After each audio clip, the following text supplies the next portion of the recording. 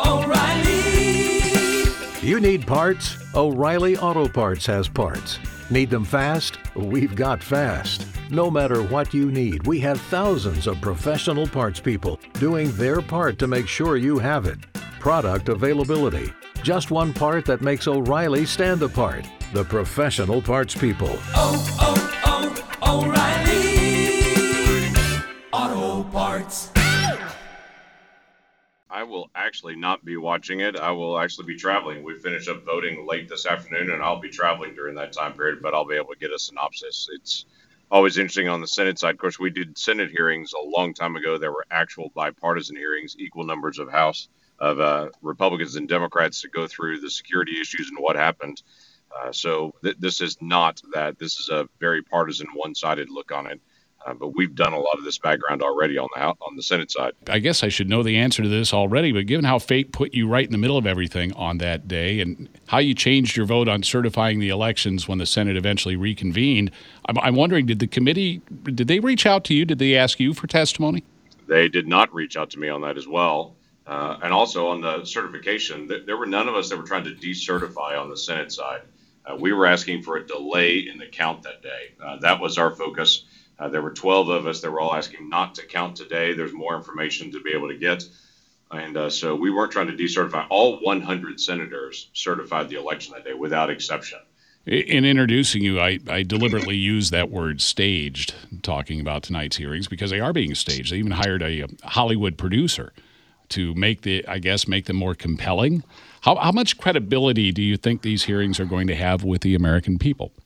I think there's half the American people will look at it and will say, they're interested in all the drama. The other half will roll their eyes at it. This is Jamie Raskin, the same folks that did President Trump's impeachment, is the same one that's leading this behind the scenes and coordinating all of it as well. So the focus here really is how can they get a drama going rather than actually how can they pull out the facts on it. Again, if this was all about the facts, this would be a very different type of hearing. But it seems to be about political drama. Speaking with Senator James Lankford on the KRMG Morning News. We haven't spoken to you since the recent mass shootings, including the one last week here in Tulsa. And before we talk about gun control measures now working their way through Congress, the funerals for one of those victims at St. Francis begins this afternoon. What do you think about what happened here and in Uvalde and Buffalo? What's in your heart?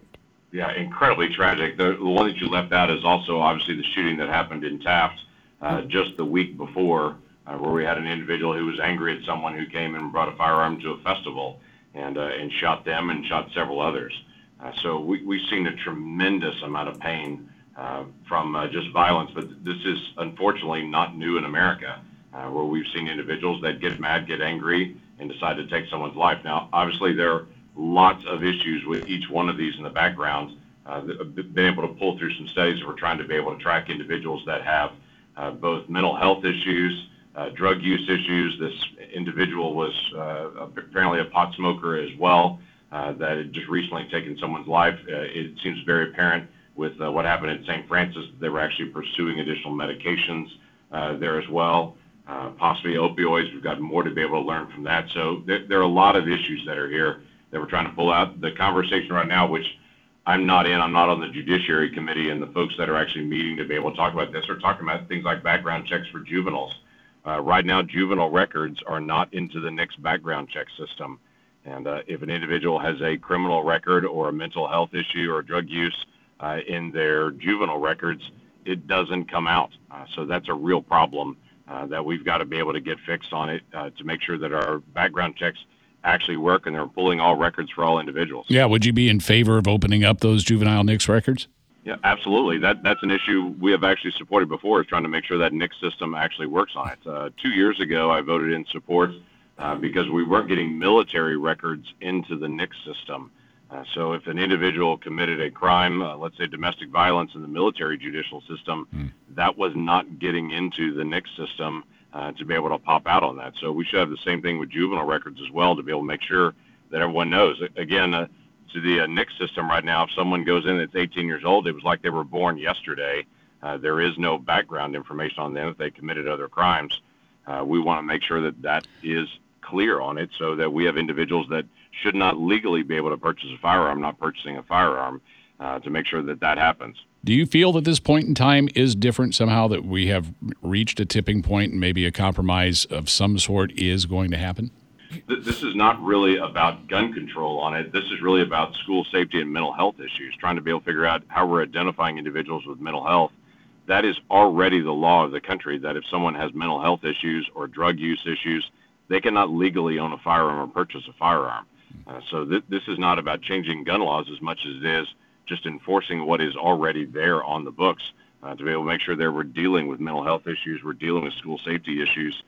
Much of what happens place to place still boils down to families and communities as they're engaging with an individual. Almost always it's an individual that was known before and the family wasn't engaged on, or the community just kind of blew off at some point and said it's not serious. But at the end of the day, we've got to deal with mental health issues that are serious and continue to enforce existing law. Well, President Biden is urging folks to become single-issue voters, and with that issue being gun control. How big a factor do you think gun violence will be in the November elections? I would assume President Biden would say become a single-issue voter and don't make it about gas prices, don't make it about inflation, don't make it about Afghanistan, don't make it about housing prices, don't make it about those things. Let's find a single issue that he'd rather everyone talk about. Most American people are really deeply grieved at what's happening in our schools and among our teenagers, but they also know what's happening with gas prices is singularly on the president's desk and the issues that he has fumbled in this process. So I'm not surprised that he's asking people to be a single-issue voter and not be one of the issues that he's fumbled. Tax day is coming. Oh, no. But if you sign up for Robinhood Gold's IRA with a 3% match, you can get up to $195 for the 2023 tax year. Oh, yeah. Sign up at Robinhood.com/boost by tax day to get the biggest contribution match on the market. Subscription fees apply. Investing involves risk. 3% match requires gold for 1 year from first match. Must keep IRA for 5 years. Robinhood Financial, LLC, member SIPC.